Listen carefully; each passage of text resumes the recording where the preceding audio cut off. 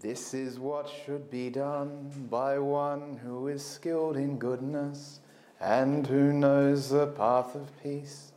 Let them be able and upright, straightforward and gentle in speech, humble and not conceited, contented and easily satisfied, unburdened with duties, and frugal in their ways, peaceful and calm and wise and skillful, not proud or demanding in nature. Let them not do the slightest thing that the wise would later reprove, wishing in gladness and in safety, may all beings be at ease.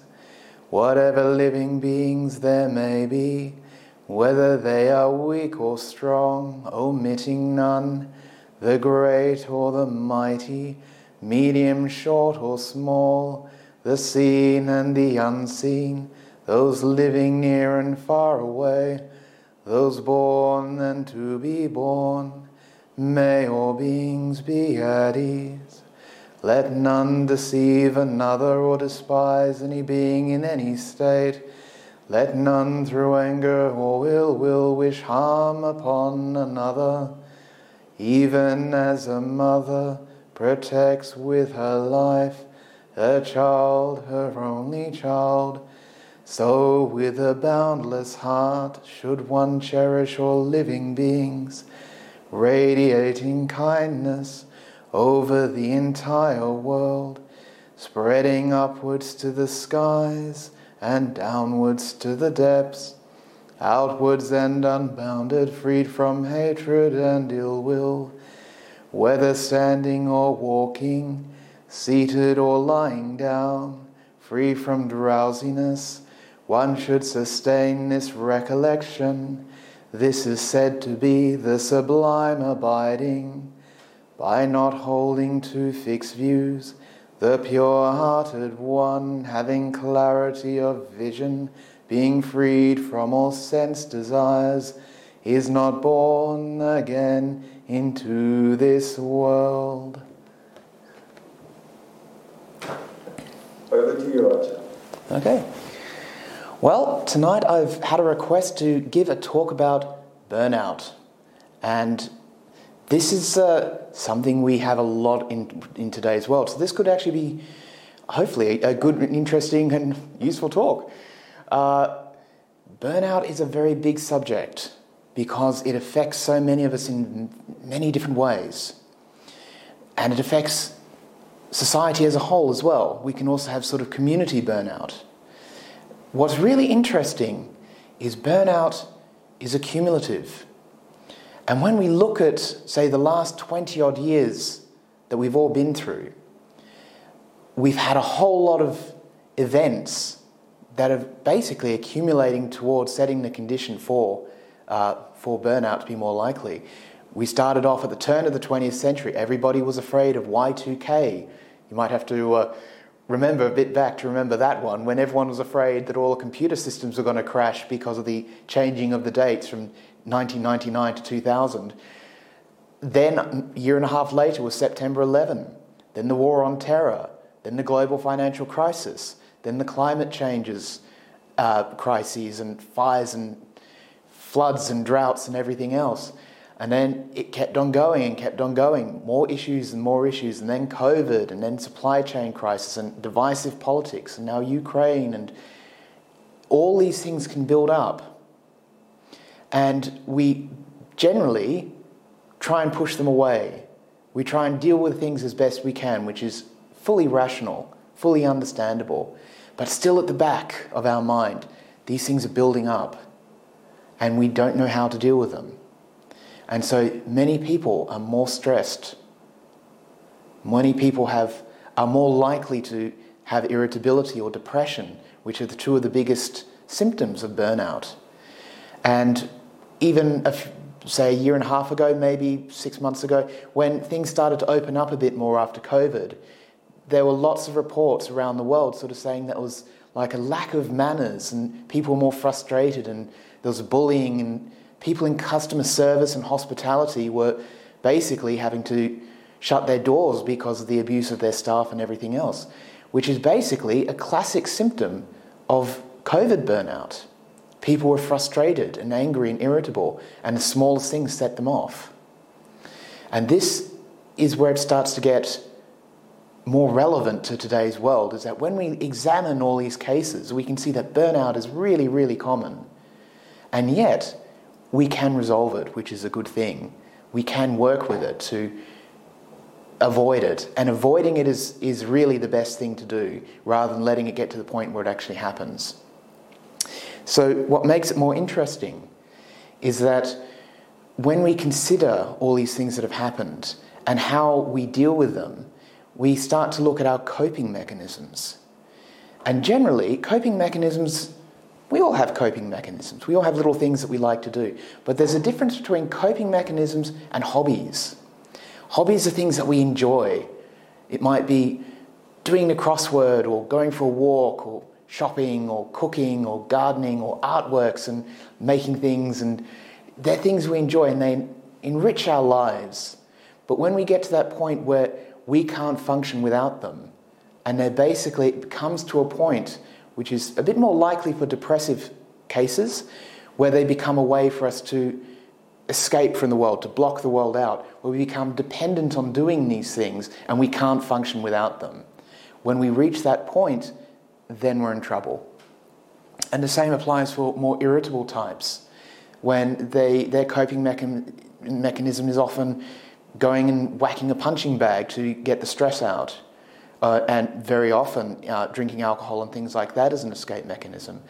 And Buddhism has always kind of encouraged people not to do that, because, what happens when you get stressed and irritable and you've programmed yourself to respond to frustrating conditions with violence, and you don't have a punching bag, but your nearest and dearest is there, they become the punching bag. And of course this is the story the world over, unfortunately. So how do we deal with burnout, and how can we avoid falling into it?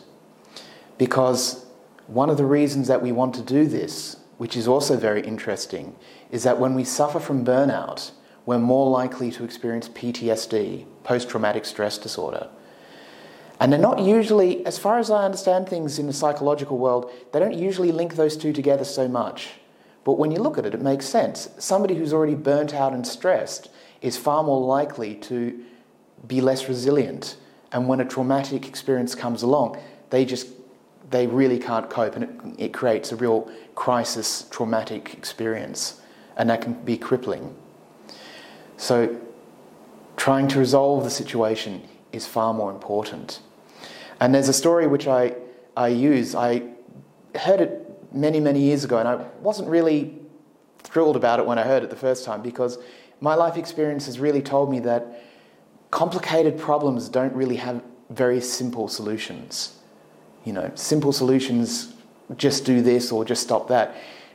It doesn't really work for very complicated, very broad spectrum problems. But the story is still useful all the same, because with a bit of tweaking, it makes sense. And the story goes like this. So there's two people, and they're sitting in the waiting room to see a lifestyle consultant. And they both have stressful lives. They both are involved in business and all kinds of things, and difficult relationships, and a whole list of troubles. And they go and see the lifestyle consultant. And the first one goes in and tells the lifestyle consultant all the problems. And the consultant's listening very patiently, making all the right noises, nodding at the right time, taking little notes. And at the end of it, he says, "It's just for a sandwich." And the person blinks and goes, "What do you mean?" And so he walks out and a bit bewildered and doesn't make any sense. The next person goes in, exactly the same thing, tells the consultant all his troubles, and so on and so on and so on. And the consultant, exactly the same, nods and smiles and makes all the right noises and very sympathetic, and then just says, "It's just for a sandwich."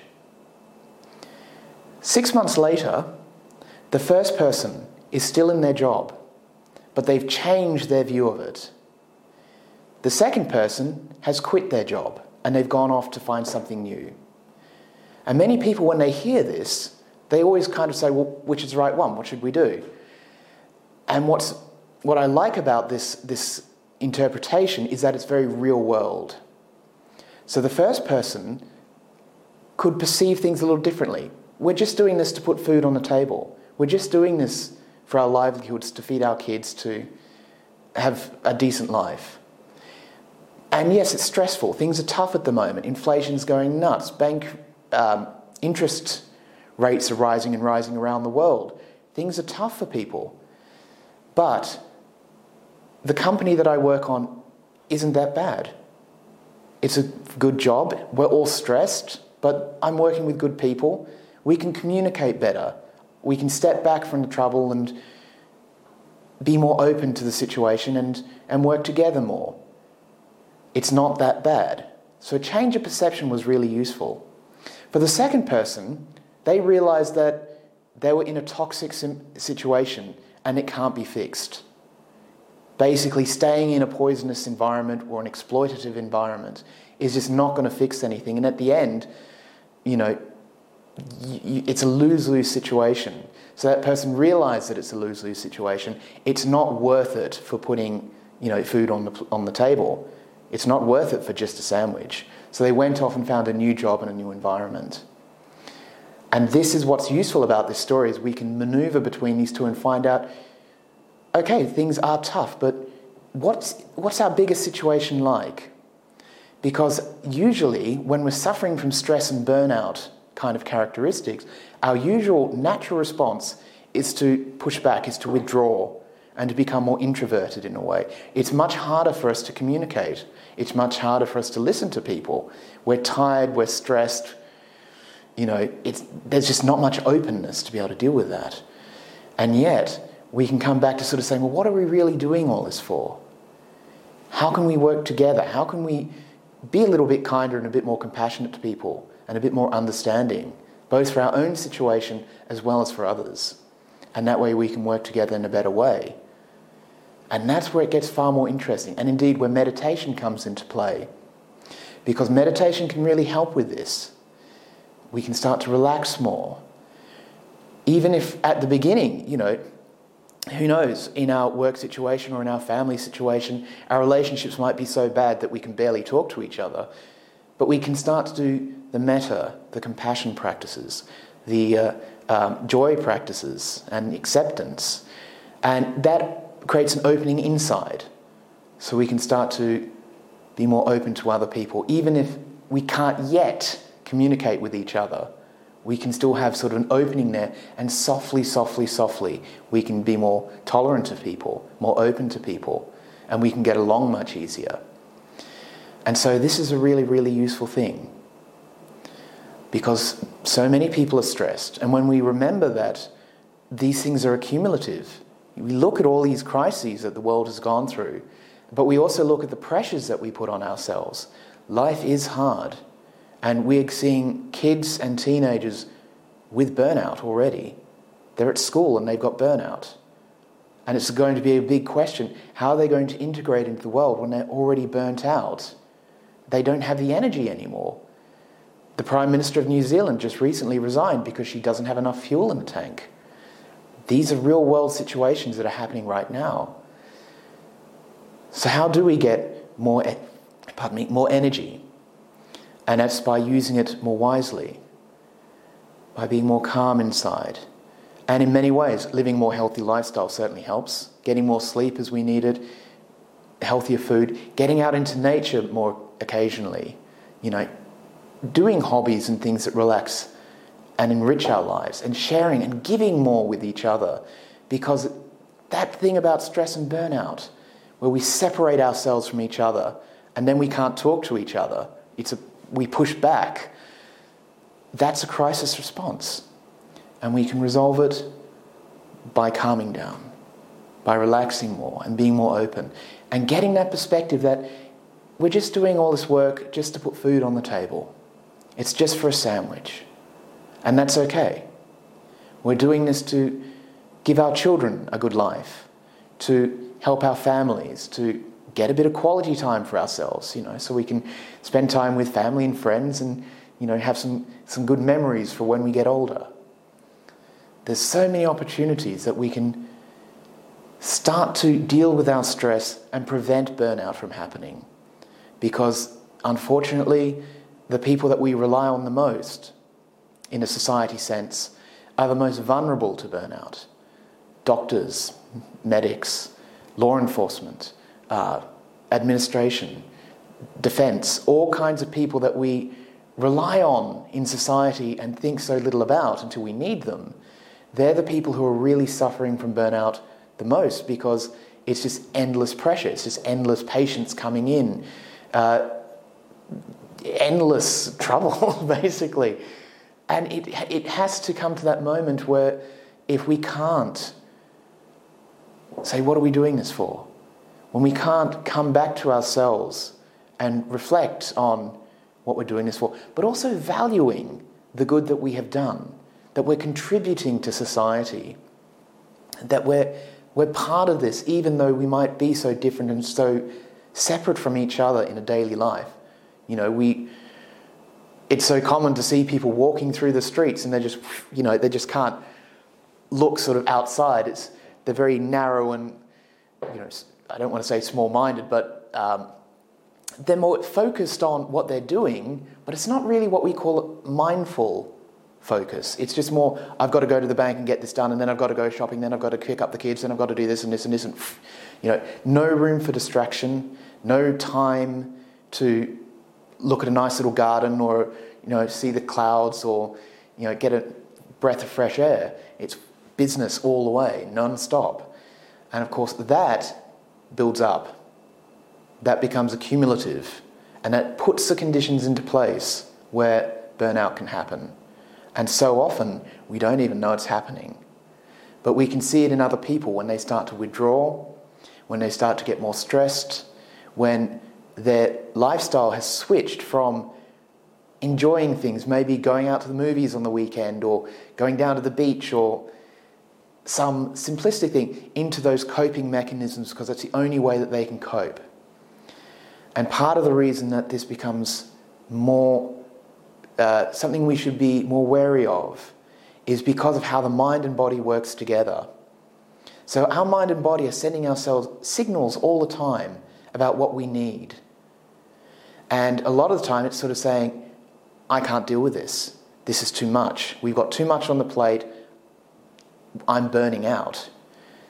And we're not listening to those signals. We're not listening to our body and mind saying, we need a rest, we need a break, we need a weekend off.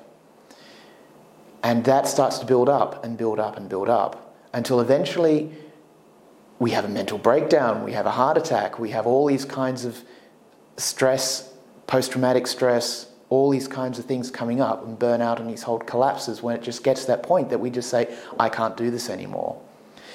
And in some cases, particularly for people who have had burnout to the extent that PTSD has happened, we can start to see problems of going towards suicidal intent, because their mind is basically saying, I can't do this anymore. And it starts to say that, hang on a minute, tomorrow is only going to be more of what I've got today. Next year is only going to be more of what I've got today. I check out. No more. I can't do this anymore.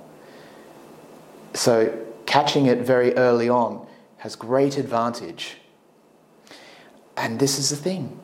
It is something that we can all do and that we can all help each other with by meditating a bit more, by being more open, and also reflecting on what we're doing this for and how we can, what are we running our companies for? What are we doing our jobs for?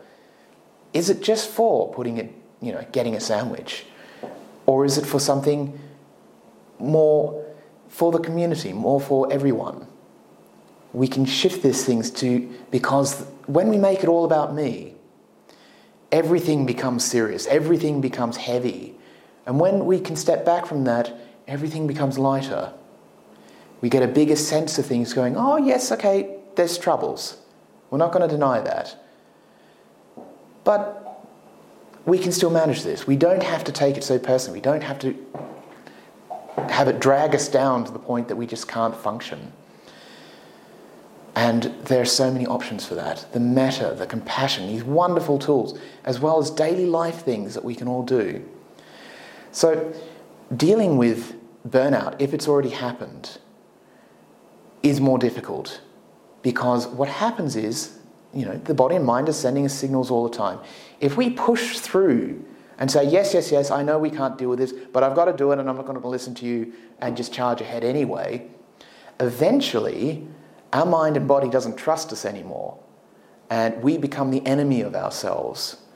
And this mind and body is surprisingly, it handles enemies pretty strongly. When you see how it reacts to things that it's averse to, when we become the enemy of ourselves, that is the definition of a lose-lose situation, because we just cannot deal with that. We're really in a dangerous situation then.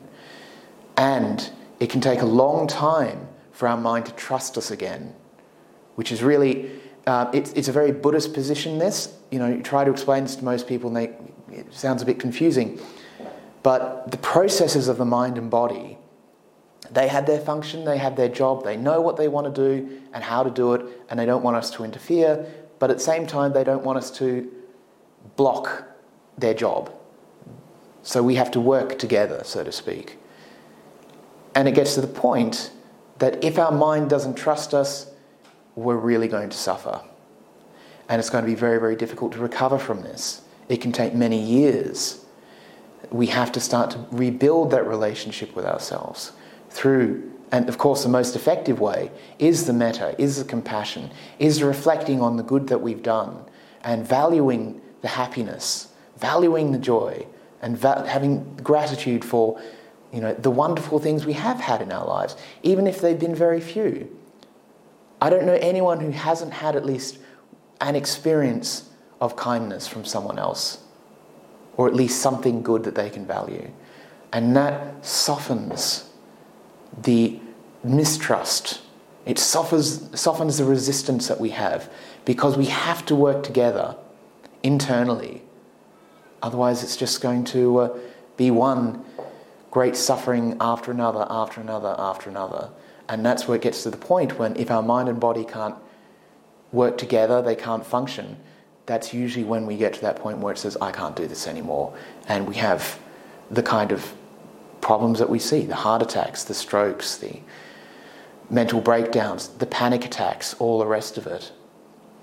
And panic attacks are also an interesting sign as well, because when the mind and body can't trust us, they're on the lookout for signals that remind them of stressful and dangerous situations. So they're on hyper alert against things that can cause them trouble. And when they see little signals that might remind them that, I could be moving back into this situation of which I got burnt out, you can get panic attacks, you can get IBS, irritable bowel syndrome, all these kinds of ways that the body tries to obstruct us from going into that. It's trying to avoid that situation. And it does it very, very effectively. But of course, they're things that we don't want to go through. They're not fun things for people to go through. And if you've ever, as I have, counselled people who have been through panic attacks, or are suffering from IBS, or suffering from Great Depression and everything else, where they can't even get out of bed, which is another avoidance strategy. The mind says, I just can't cope with the world, I just can't get out of bed. It takes a lot of work, but it is possible. We can do it. And that metta, that compassion, softens the situation, opening ourselves up more. What are we doing this for? A lot of it's just for a sandwich. We don't have to take it so personally. And we can communicate with each other and work together more. But still, at the same time, recognize that there's times that won't work. Maybe the situation is too poisonous. It's irresolvable. Flogging a dead horse, to use the old saying. And that's a signal that we should move on. And sort of say, because anybody in an abusive situation might hope that their partner might change. But there comes to a point when they're not going to change. And it's this wake-up moment to sort of realise that we're in a situation that we can't change. We have to take more productive action and move on and find a safer environment for ourselves. And this is the thing. It is possible to do. giving ourselves more time, more trust, as well as more skills, life becomes so much easier to manage and so much more enjoyable to live. And that's something worthwhile. In this world that we live today, there's so much burnout going on, so much stress, so much fatigue, so much worry about what's going to happen tomorrow. And that's a completely rational experience because we don't know what's going to happen tomorrow. There could be all kinds of new crises that we just don't want, don't need, and can't deal with. We've just had a string of them over the last 20 years, which have been one after another. But we can cope in a different way. We can be more present. We can be more mindful of these little signals that our mind and body are sending us, and we can react in a more intelligent way, more relaxed way, and a more open way. And that, I think, could be very, very useful for dealing with burnout and preventing it. So that's pretty much my half-hour talk. Shall we get into the good stuff, the meditation?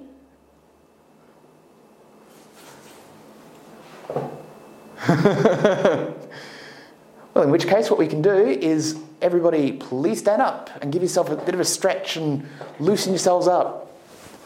Get a bit more comfortable.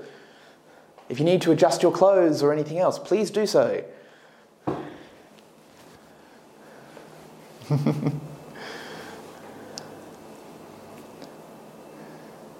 It really does help to get ourselves more comfortable because then we're already open for meditation.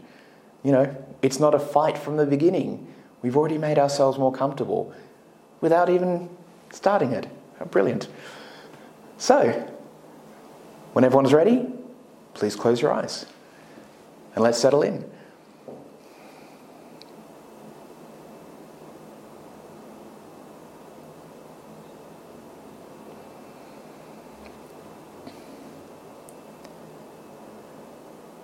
And for the first minute, we'll just shuffle and settle into the chair. As we relax, our joints change shape and our muscles move slightly. So this is a time that we can adjust as we need to.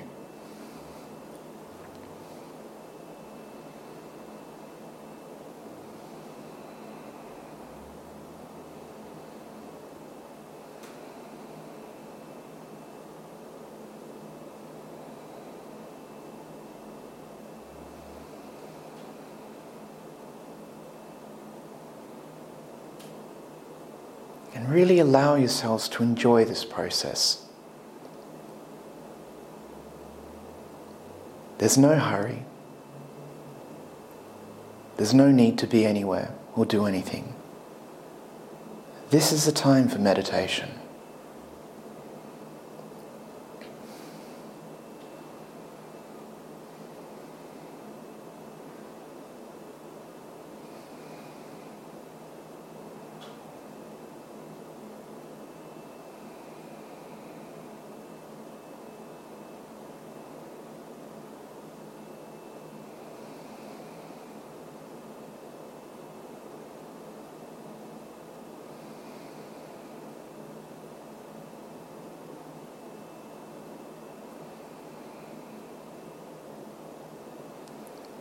And use your breathing to help the process. Use your breathing to relax more. So breathe as you need to do.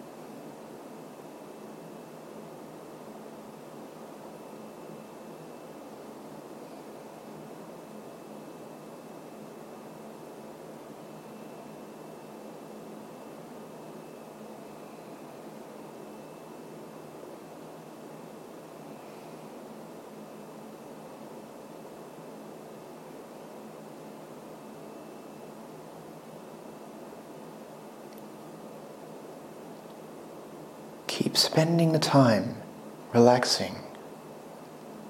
Spend this time with your body. What signals is it sending you now? What does it need?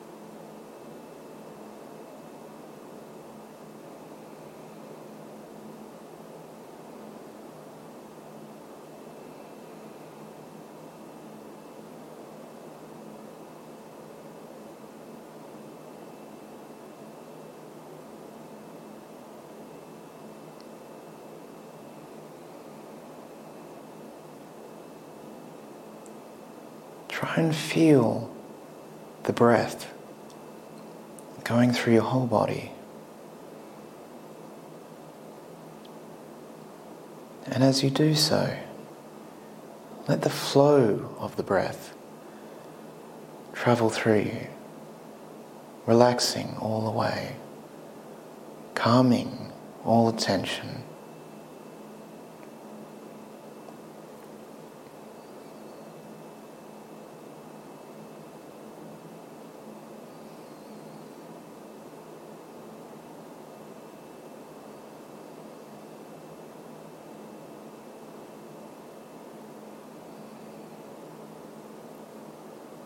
Perhaps you have stress. Perhaps you've come from a busy day. Give the stress a way out with the breath.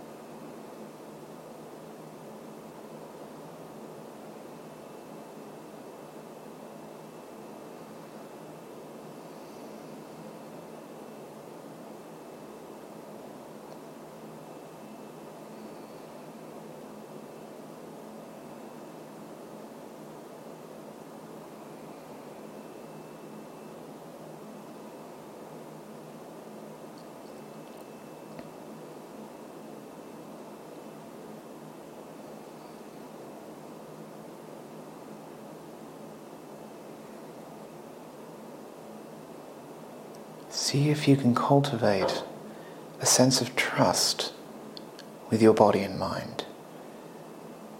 Let's meditate together. We don't need to fight each other to meditate. We can relax together.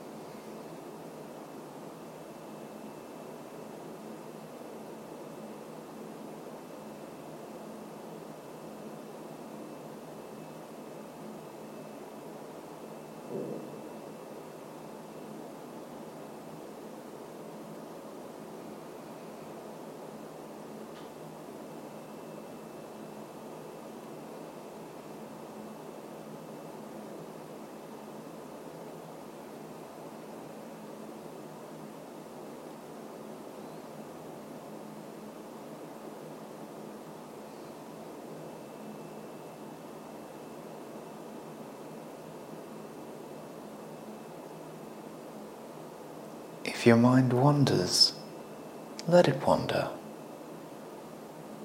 Let it run off and do whatever it wants, while we sit here and relax and enjoy this situation, enjoy the meditation.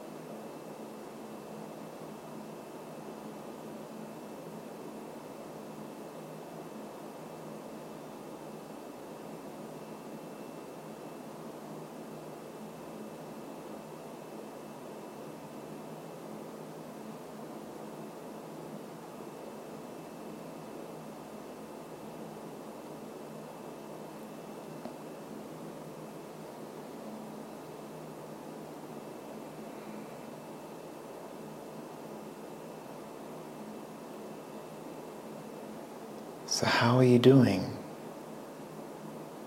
Do you need to relax more?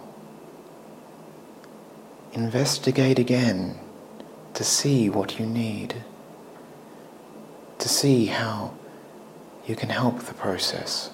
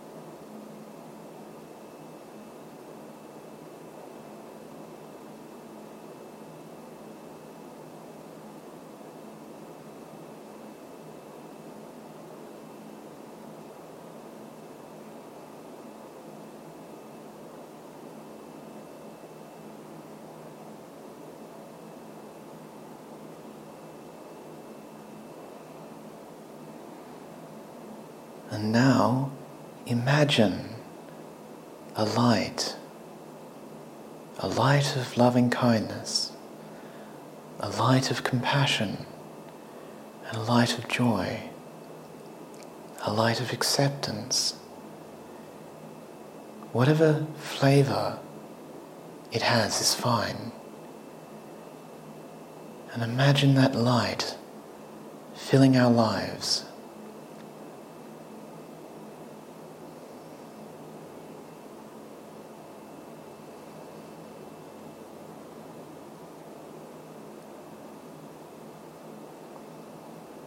Perhaps we can be more open with ourselves.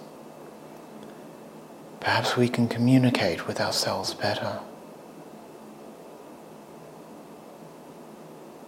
And may this kindness be an opening for that.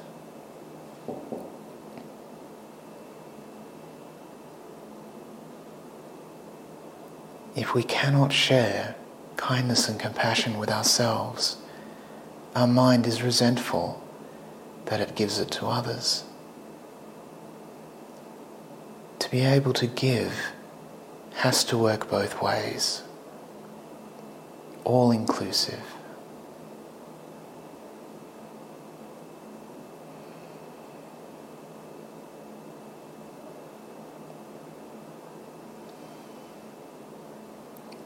And let that light of kindness and compassion fill your entire body and your entire mind.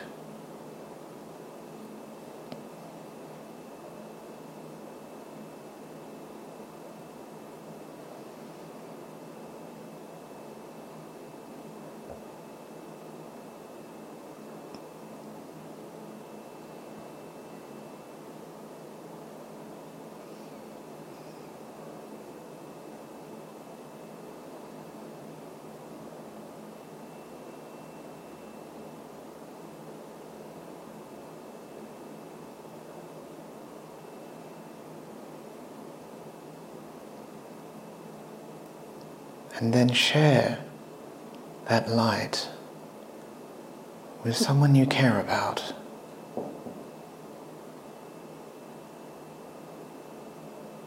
Perhaps things might be difficult at the moment, but let this light be a communication between us.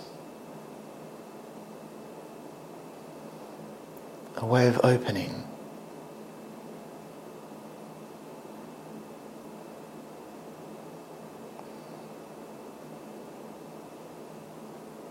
For how wonderful it is to be able to share kindness and compassion.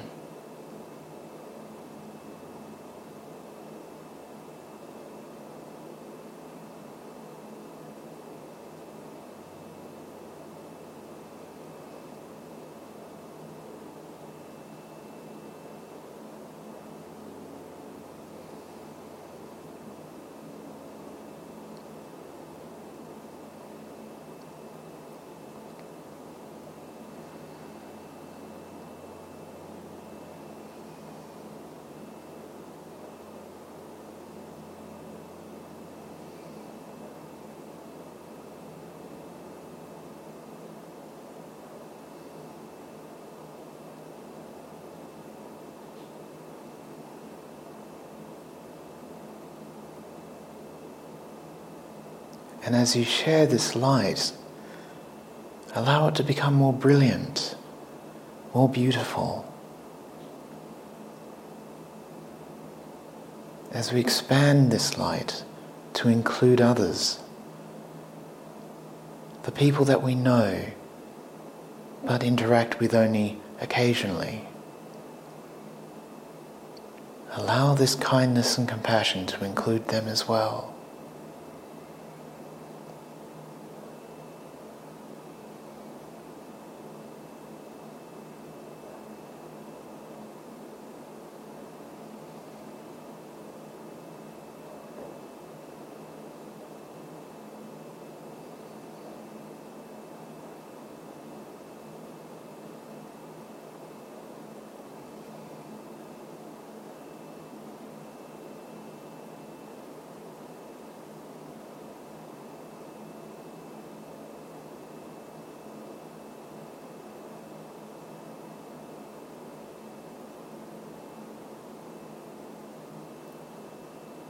finally share this light with someone who we don't get on with well, who we don't like so much. Allow it to share with them as well.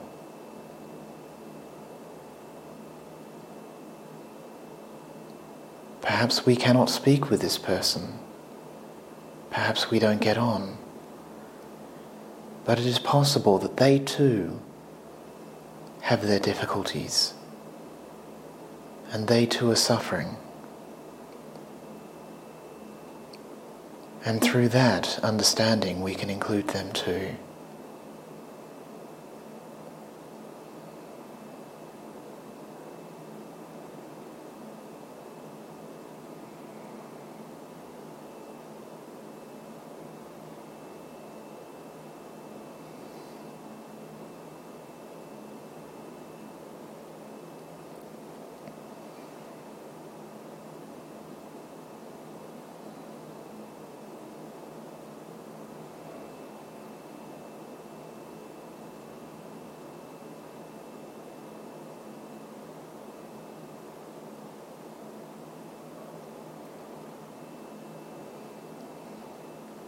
It doesn't matter if we can't share this directly, but let the light share itself. Let the kindness share itself, because kindness loves to give.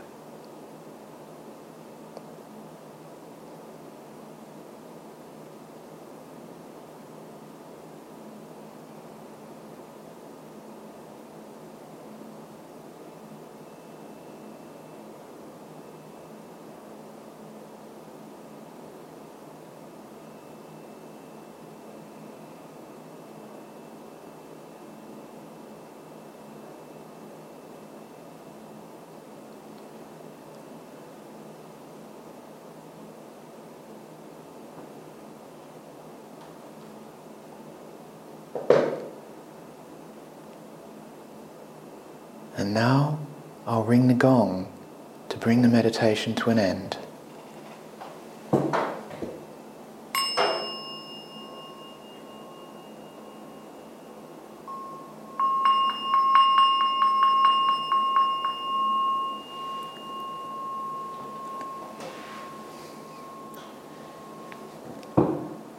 And when you're ready, you can open your eyes. Welcome back.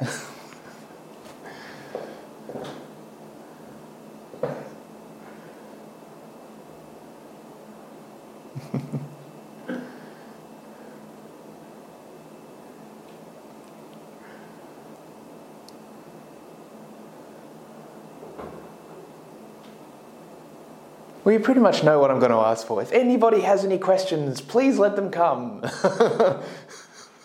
Exactly. Yes, please let them come. Now mute yourself or put them in the chat, whichever way you like.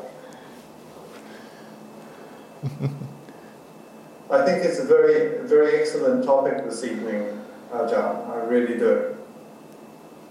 I was speaking to my friend today and she said that I was complaining about my students being absent from university, and she was saying that in New Zealand truancy rates for 15 and 16-year-olds are around 40%.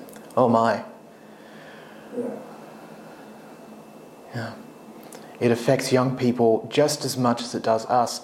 In fact, the risk of burnout, when we really look at it, is higher for children, which is strange because we think that they're younger, they should be more resilient, more full of energy and bouncy and everything else. But for that same reason, they get hit more harder and worn out more quicker because they haven't yet got the skills to be able to deal with life's pressures.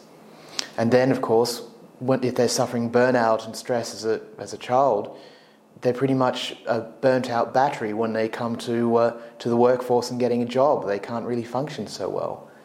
And let alone actually even get out and get a job. Yes. You know, when we look at it, this is not really a good picture for the future, but it is something that we can deal with, fortunately. This is something that, by teaching kids meditation in particular, and being able to show them how to balance the homework and study as well as getting that quality time, you know, whether it's hanging out with their friends or playing sports or anything else, and to be able to have a childhood.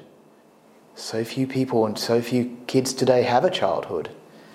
And it's particularly very, very strong, particularly in East Asia and to a degree Southeast Asia, where there's so much pressure for the child to attain 100% top A's and a perfect score, and it's just killing them, unfortunately.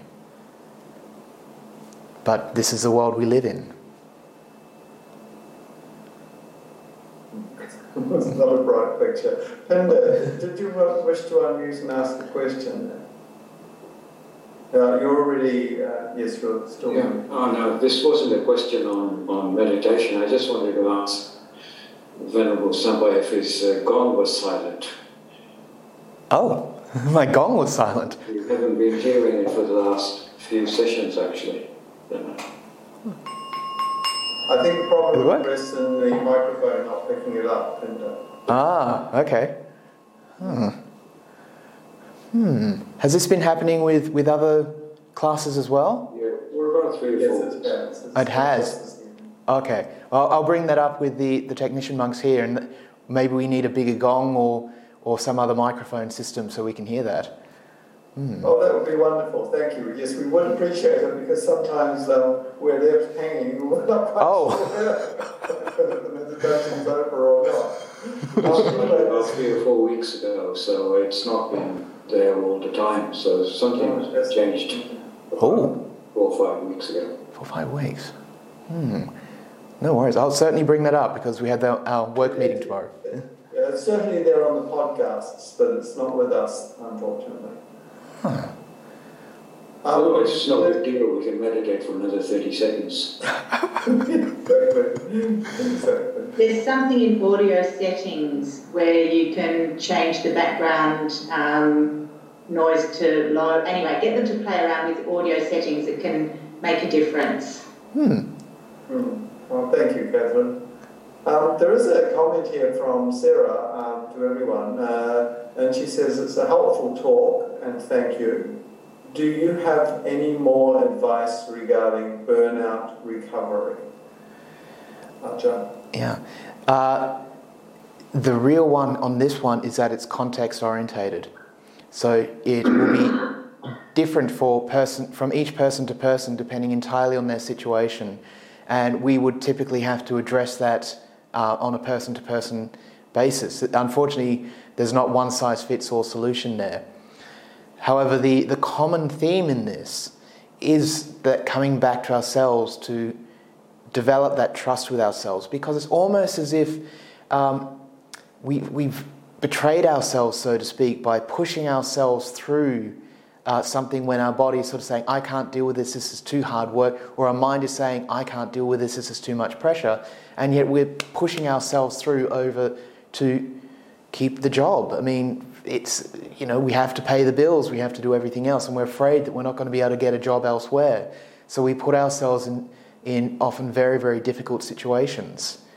And this doesn't go down too well, but it takes time. We can rebuild that relationship just by sitting down in our meditation. Our immediate response is this sort of resistance.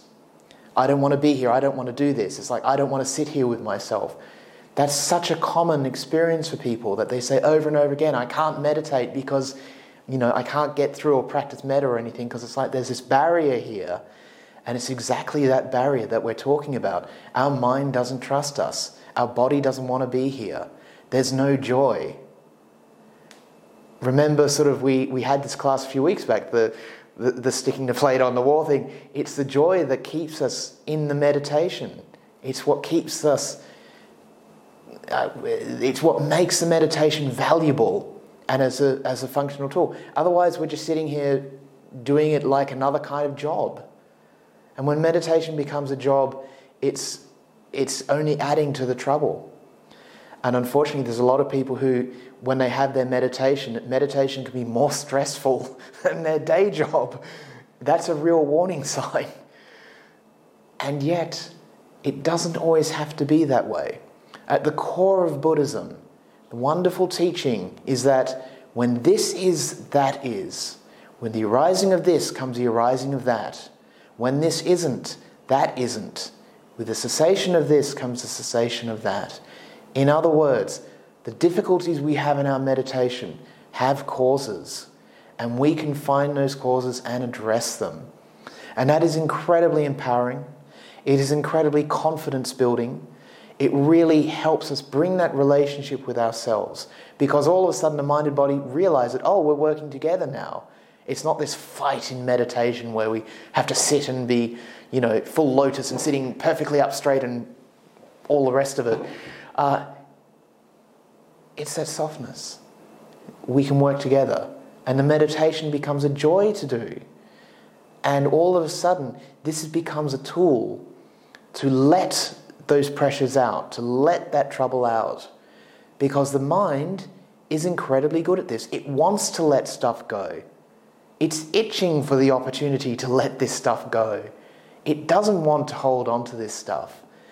Yet, we're holding on to it because we're afraid of what's going to happen tomorrow. We've got these deadlines, these pressures. I've got an appointment tomorrow, I've got to get this ready, then I've got to meet this customer, then da-da-da-da-da-da-da. And so it's churning all the time because there's these pressures that it's got to deal with, and this fear of failing and the troubles that could happen by not accomplishing the deadlines, the projects, all the things that it's got to do.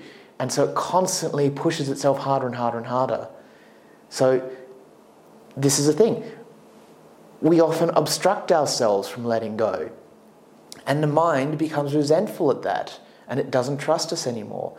So we start to find a way to communicate more effectively with ourselves, to let this meditation time be a way to let these troubles out, to give them a way out.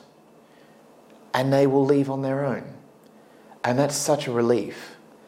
So as a way for, perhaps you have someone in your life who's suffered from burnout, or you're suffering yourself from burnout, this is a major step forward.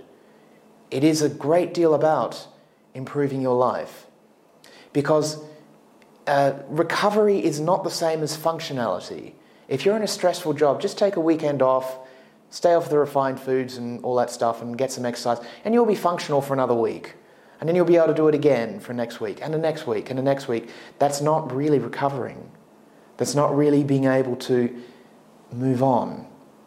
Because a major part of what meditation is for is to help us get our lives back, to help us live far better and enjoy life, even with the stresses and the troubles. We can't avoid those. This is First Noble Truth stuff.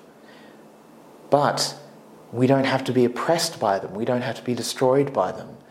And unfortunately, we were talking about young kids earlier, because their resilience, and of course this is with adults as well, because their resilience is so worn out with burnout and stress, they get hit so much harder. Small things can set them off far worse, and the stress can be heartbreaking. And that's the foundation for post-traumatic stress disorder, where you have people who are in abusive relationships for a long time. Their resilience is completely destroyed. And then there comes that moment where there's another explosion in their life, and it just all collapses and they can't function anymore. And that's in health, it's in customer service, it's in defence, and all the areas where PTSD happens. It's a journey, but it's one well worth doing. There's no hurry, but if not now, when? So hopefully that helps. But that's a big question with a long answer. I think it's an excellent answer, Ajahn. We have another question on the same theme. My wife, who's a new mother, is showing signs of emotional and physical strain and is resistant to doing dedicated meditation sessions. Mm-hmm. But I know she'd benefit from it. Any advice? Mm-hmm. It doesn't have to be... Well, actually, meditation is something that is useful when you have the time to do it. I generally recommend to people to just go outside and get some fresh air and just calm for 5-10 minutes. And that can set the mind. And that just sets a small little habit, a little pathway opening that relaxation is okay, relaxation is possible. And then we can sort of see that, in meditation we can use this more. Meditation leads to more of this. So I initially sort of recommend to people who have that, that barrier to meditation, and of course their big fear is sitting there with themselves. I've lost count of how many people who tell me they just can't sit there with themselves. The idea of sitting with themselves for half an hour doing nothing is a nightmare to them. But we have to start somewhere. And this is a useful tool. Have them look at a flower. Have them look at the sky. Something beautiful. Perhaps even look at their child, their new little baby, and get that feeling of love. And grow from there. And then incorporate that feeling into the meditation. And we see that meditation is not a job, but it's a very, very, it's a delight really, but it's very, very helpful. So hopefully that question helps. That was, fantastic answer. Thank you very much. Thank you.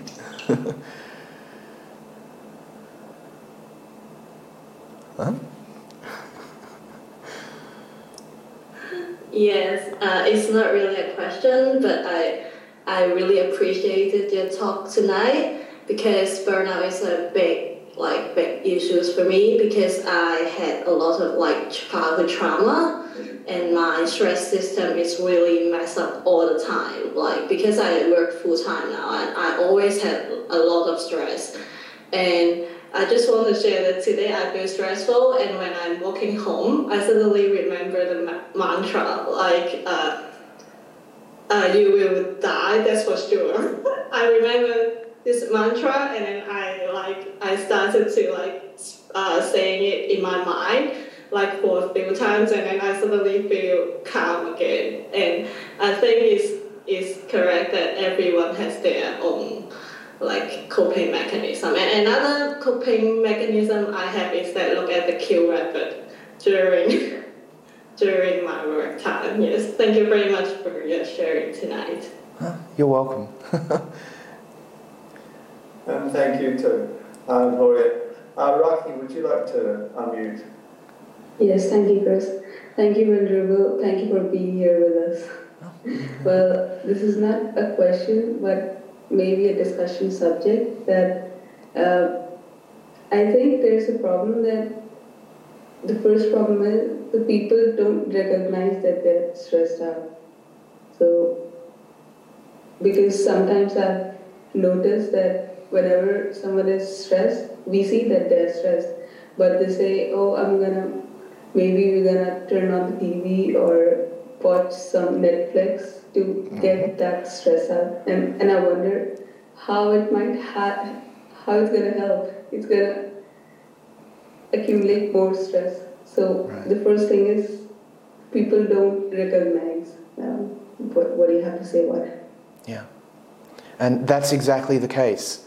And the vast majority of people in this world, they don't recognize the stress. They don't recognize it's accumulating, that this pressure cooker is about to explode. They don't see it coming. They always feel that, I'll just take a weekend off and relax, and then I'll be able to go back to it and I have my functionality again. We don't have the skills in daily life anymore. In Buddhism we do. In daily life, people don't know about this, and yet they're putting pressure on themselves to keep going, to keep working, because they can't drop the ball. Because dropping the ball feels worse than actually, fixing the problem. But it's exactly as you say. And people have their coping mechanisms. And it's that point where the coping mechanisms take over their lives. So putting on the Netflix, putting on the TV is a way to escape. So I can just blank all this out and it doesn't have to worry me anymore. In other words, we're not being mindful, we're being mindless. And that's our escape mechanisms. That's how the vast majority of people in this world cope, by zoning out and basically being zombies. And unfortunately, this is what avijja is all about. This important term in Buddhism, this not knowing, which is the root cause of all the troubles, is that we don't know. And yet, unfortunately, we just don't teach this stuff so often to people. And yet, once we recognize there's a problem, because we become more sensitive to our own signals, and this is kind of the tragedy, is that because we're so stressed and so burnt out and so pressured, our mind's basically too exhausted to pay attention to our signals anyway. But even if we do listen to them, it's just like more trouble. More stuff I have to deal with, so we push it away even more, and it just builds up and builds up and builds up. It's a major tragedy, and unfortunately, it's a lose-lose situation. It's not going to resolve itself because we're not looking at it in the right way, and we're not sharing the right skills, unfortunately. But it's exactly as you say, is that it's not helping people, and it won't help people because the coping mechanisms just take over their lives. But it gets to that point where we on the outside can see, they've reached that point. That's when perhaps we can talk to them. Perhaps we can sort of say, can we work together? Can we find some solutions to your trouble? Or, can we talk about the issues you're having? Perhaps we can share skills to be able to live better. Again, it's a big subject, but you're exactly right. So is this kind of in the area? Yeah, thank you. Yeah, that helps. But also I figured that when someone is stressed and you try to help them, they come back to us and they try to fight with us, or because of the stress. Basically, as an interesting twist, as I said before, our mind wants to let this stuff out. But so what we do is, unfortunately, when people come to help us, we project onto other people and we attack them. It happens a lot, and that's always the time that it does happen. But we don't have to take it so seriously. So we recognise that that's just how they're venting. And then we just let them vent and let them explode, and then once they calm down, we can talk better. So we don't have to take that so personally. That's very, very useful to know. That's a very useful point, and I could feel that one. Deeply venerable. Thank you, Raki, for that question. It's very interesting. Venerable, I was wondering if you could repeat what you said earlier on about panic attacks and how they are related to all of this. Panic attacks are very difficult because they come at unexpected times, but there's always a signal for them. There's always a trigger. And finding a trigger is very, very important. And of course, it's always relevant to the stress that we're suffering. So there's times where people may be just extremely anxious about being in society or public speaking, and are very anxious about the troubles outside. So people are a bit more reclusive, you could say. And yet when there's this sense that they're going to have to go out and, do small talk and have to be on show, there's that trigger in the mind saying, no, let's not do that, and panic attack. Because that's its coping mechanism. That's its way of preventing us from putting ourselves in a situation which it knows it can't deal with.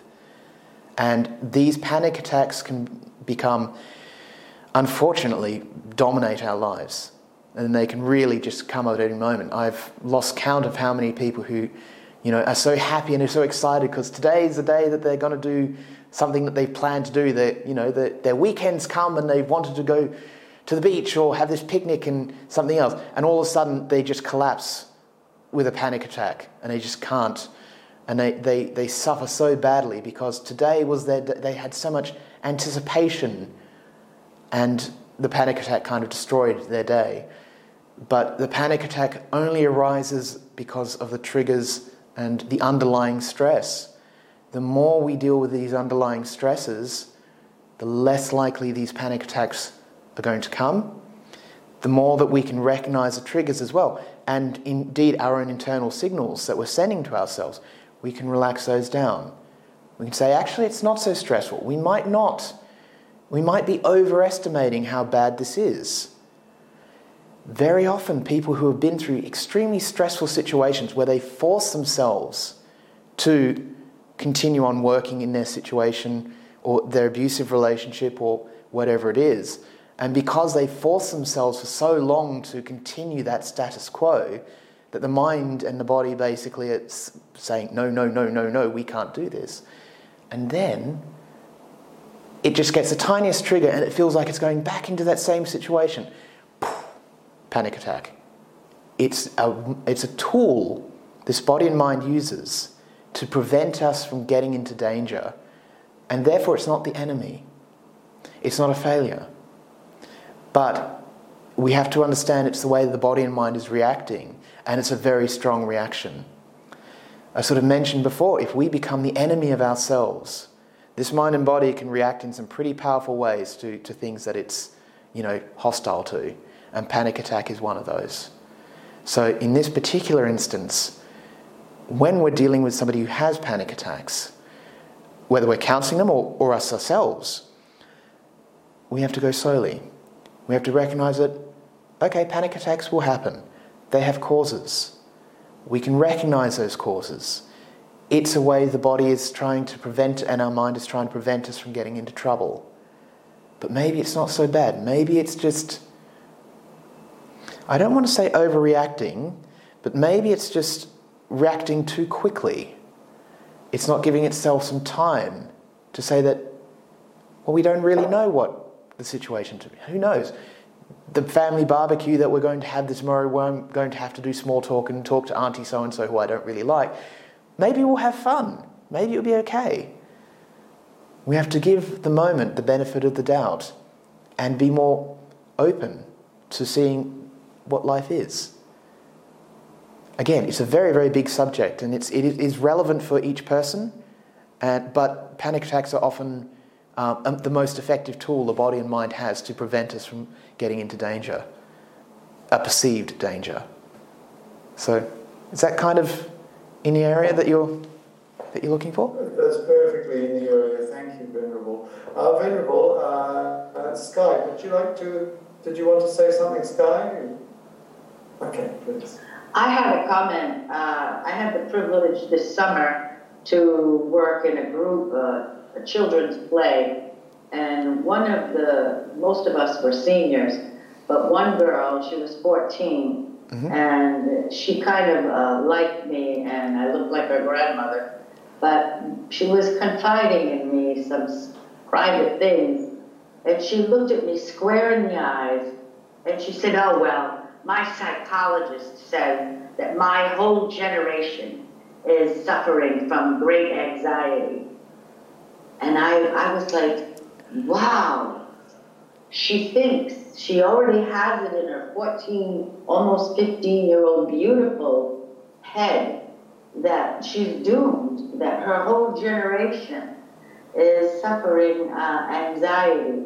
I mean, they've had the school shootings, from their grade school, and whatever else their parents are going through. Her brother is autistic, what she went through, and just getting her first monthly cycle during the time I met her, she almost ended up in a suicide watch in her local mental, her parents had to bring her in other words. She missed a few rehearsals. She's darling and beautiful voice, a cute kid.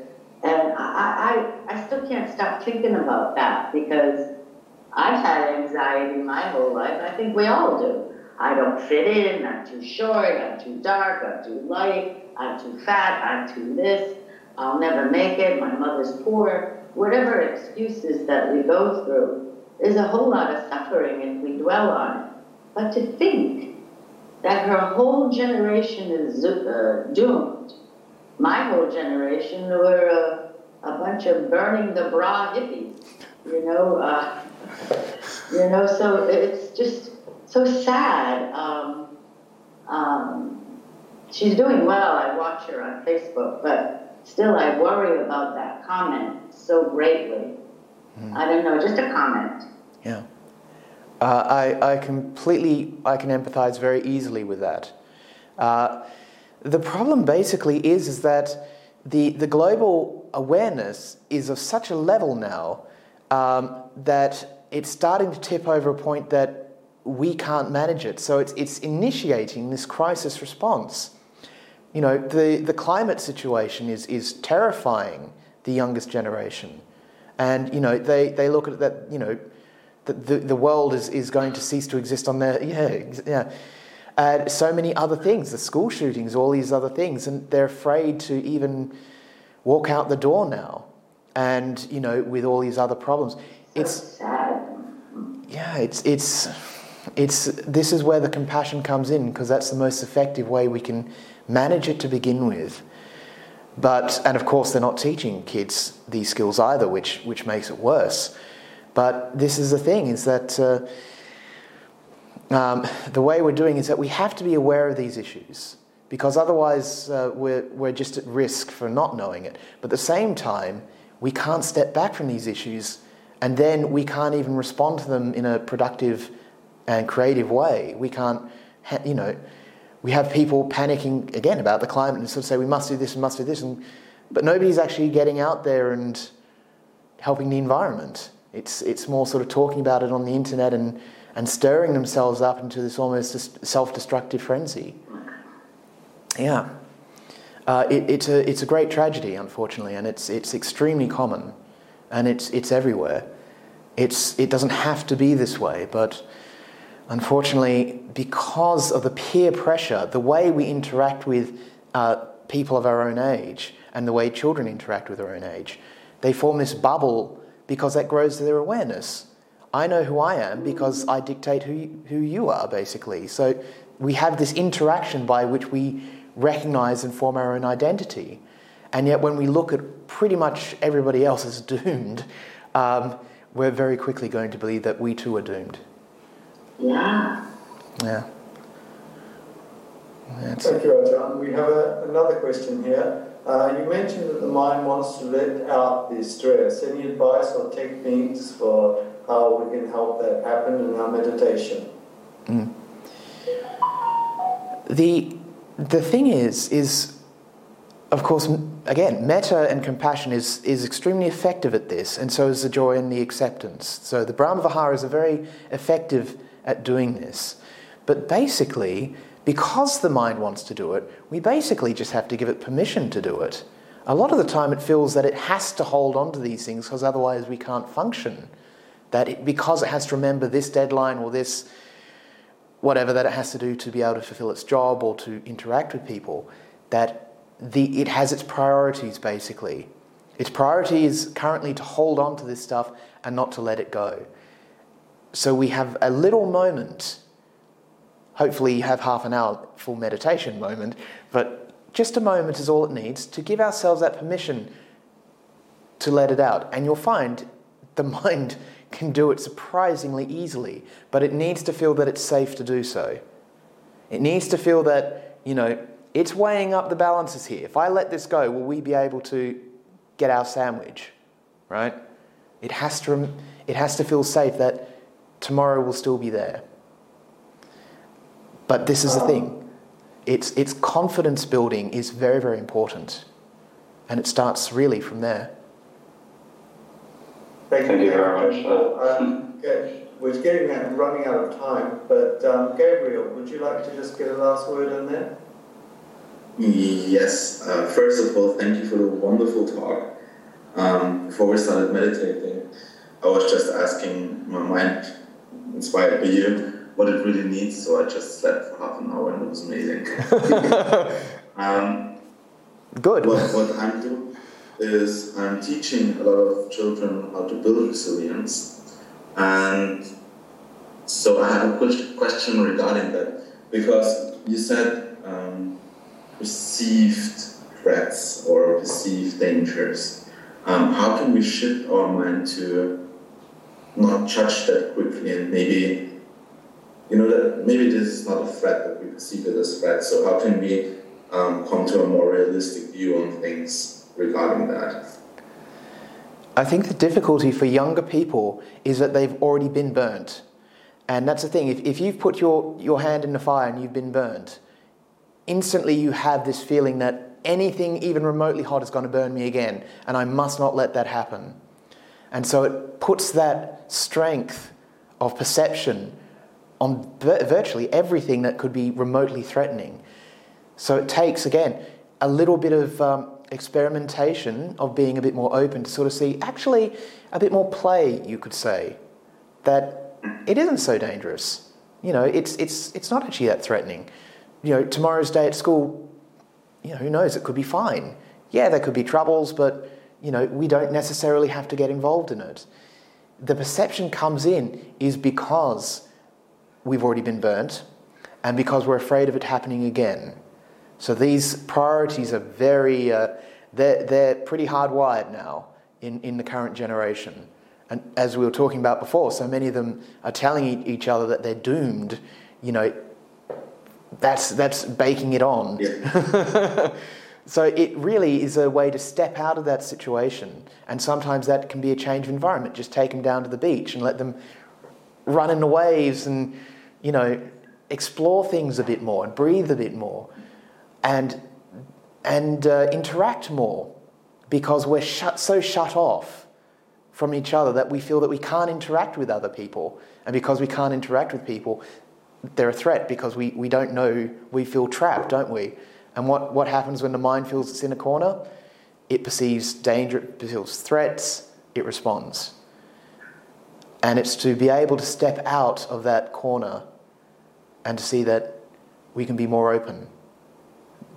You know, the world won't collapse if we talk to other people, and we can make friends and so wonderful things that way.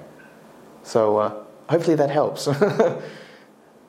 Yes, it does. Connections. Thank you, Gabriel, and thank you, Venerable. Venerable, would you like to leave us with a blessing? Would you like to offer us a blessing this evening? Okay. Oh, thank you. Well, Nati me saranang anyam buddho me saranang warang ete nasacha waje nasoti te hotu sabada.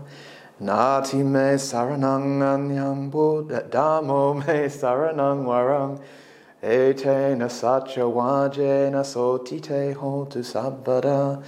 Nati me saranang anyam sangho me saranang warang ete nasacha waje nasoti te hotu sabada. And as a tiny last thought, don't be afraid to make mistakes. That helps a lot.